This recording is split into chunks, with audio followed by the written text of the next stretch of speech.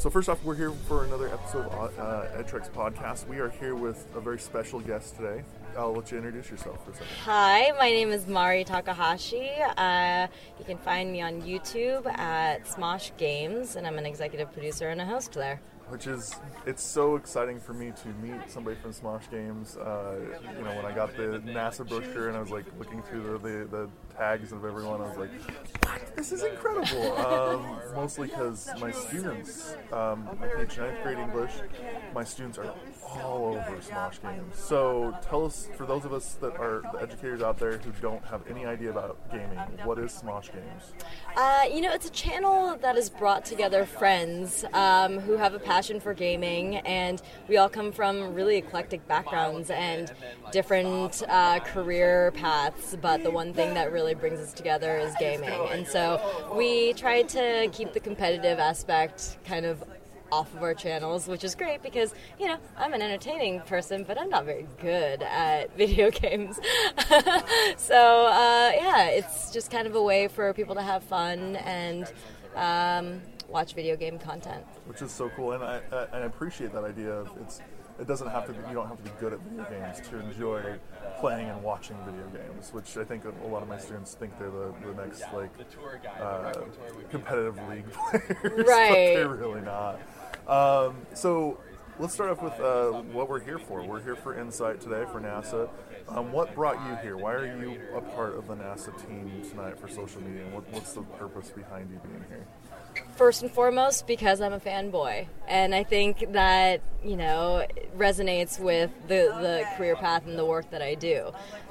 Yes, I get to play video games for a living, but why? It's because I'm a fan. And I think, that's why all of us are here up at 3 a.m, being excited to see a rocket go off, And so I think, I'm just blessed to be here. And what it comes down to is that I'm a fan of interplanetary travel and space education and, just getting the message out there that science is awesome and it's here and it's innovative and it's happening. Yeah, I've been incredibly amazed the last couple of days just how deep, and this is obvious to pretty much everyone, but how deep the science goes, and how it plugs into every aspect of what's going on here and how it's planned out.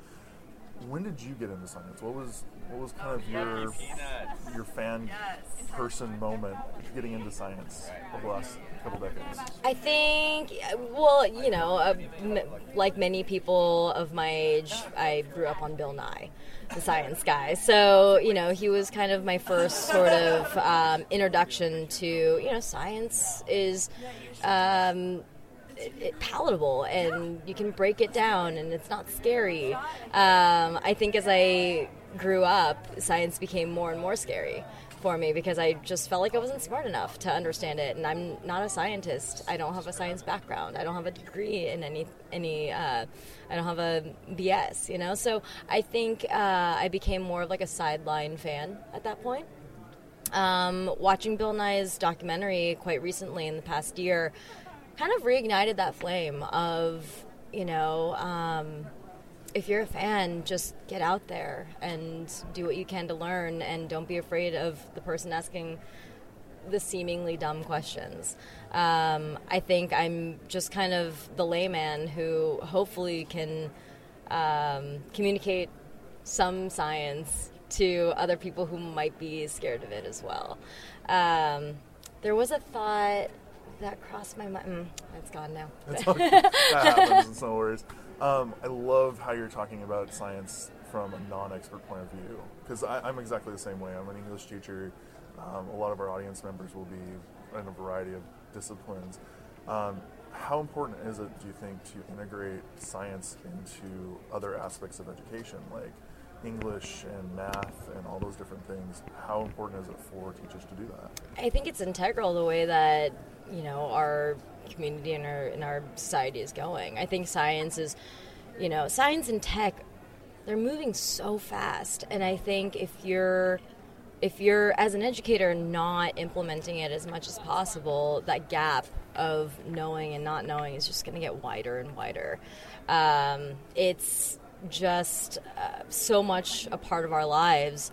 whether you're 4 years old or 90, that if we're all going to move towards the next thing together, then it's important to pick everybody up along the way as well.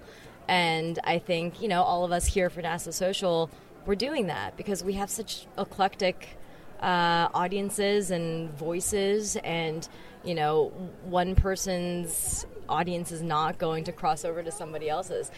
This event might tie everyone together now, and I think that's the way to do it. Yeah. I love that NASA is doing these kind of socials and allowing such disparate backgrounds, such diversity to come and be a part of this, because I never thought I would be a part of something like this. Me neither. Well, and it's one of those things with social media. I mean, I've got 700 something followers on mine, but you've got 500,000, and you've got a huge voice there, and I think that's a really integral part of how to get words out about science.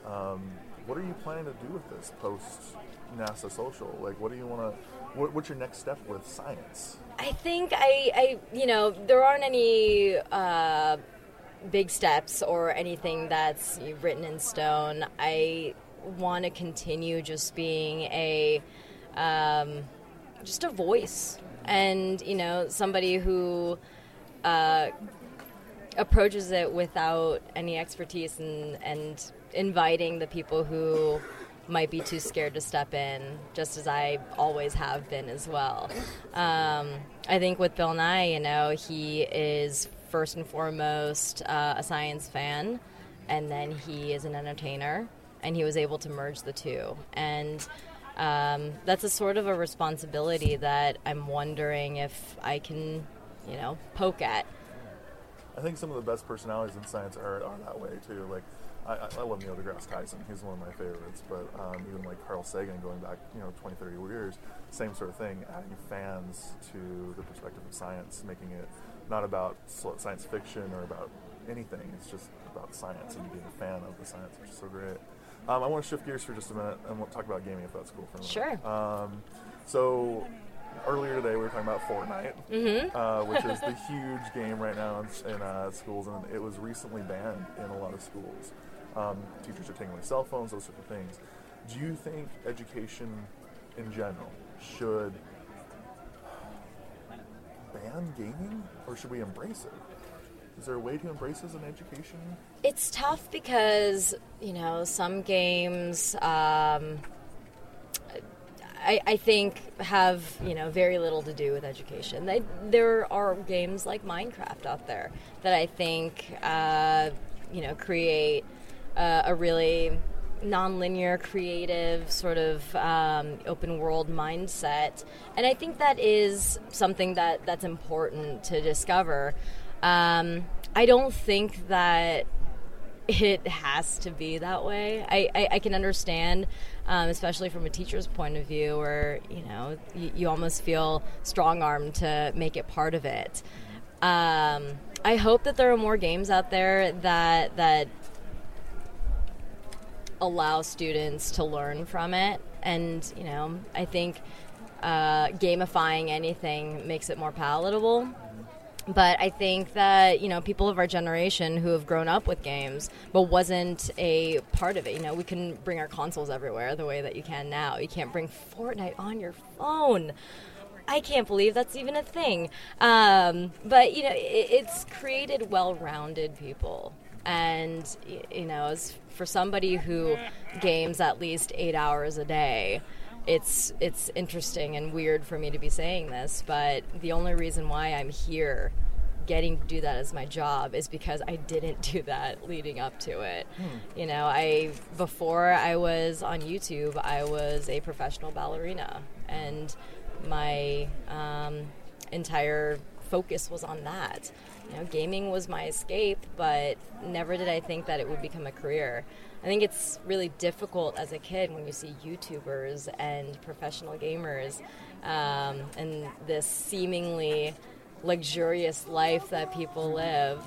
But I would say it's important to fail and make mistakes and try a bunch of things and have jobs that you hate and you love, and weird jobs, and take gigs, and just keep your opportunities open.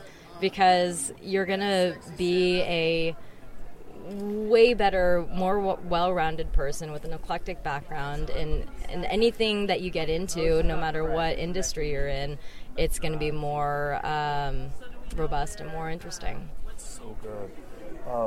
So many questions off of that. Basically what I want to get down to is, I think so many students do think that they're going to have a YouTube channel or be professional gamers and things like that, but you're right, they need to have not necessarily a backup, they need to have a first plan, and that be the backup, and that being something that have a passion project for it. I think that that's a large thread in what's going on in education right now, is be the passion that you want, or like develop the passion that you want to see in the world. And how would you obviously wanted to be a ballerina first.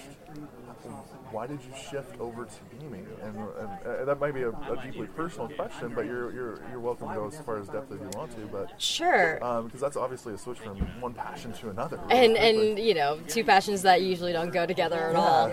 Well, you know, ballet was a career track that was kind of, you know, it was laid down since I was 2.5, and so it's always this question of, did I choose the career, or is it the career that I landed in because I put in so much time already? You know, when I was a kid, I wanted to be a truck driver. So, you know, there was always a question of like, well, if I hadn't gone this track, what would I have done? Which is why I think I took all these odd jobs just to do them, and just to find different things that were interesting for me, which is how I landed on YouTube as well. But you know, it wasn't a shift that was ever something that I was planning. It really happened by accident, and I think it's because it was organic that, you know, the audience stuck by me as well, because, you know, they knew my past, and they're like, okay, this person's gonna try her hand at YouTube. Well, let's see how this goes. But yeah, you know, as far as careers go, it's I can't imagine how hard it is being a kid right now, because the YouTuber lifestyle, you know, everything is vlogged, and everything appears to be exactly how it is on screen, and it's not. We have boring lives. We're very painfully normal. It's just heightened for video, and, you know, I mean, I think whatever I can do to continue that narrative and letting kids know, it's very important for me. That's wonderful, and I think that's a great place to leave it. Thank you so much. Absolutely. For being a part of this. Such great, thoughtful answers, and we really appreciate the time that you put into this. Yeah, thanks for having me. Awesome. Thank you.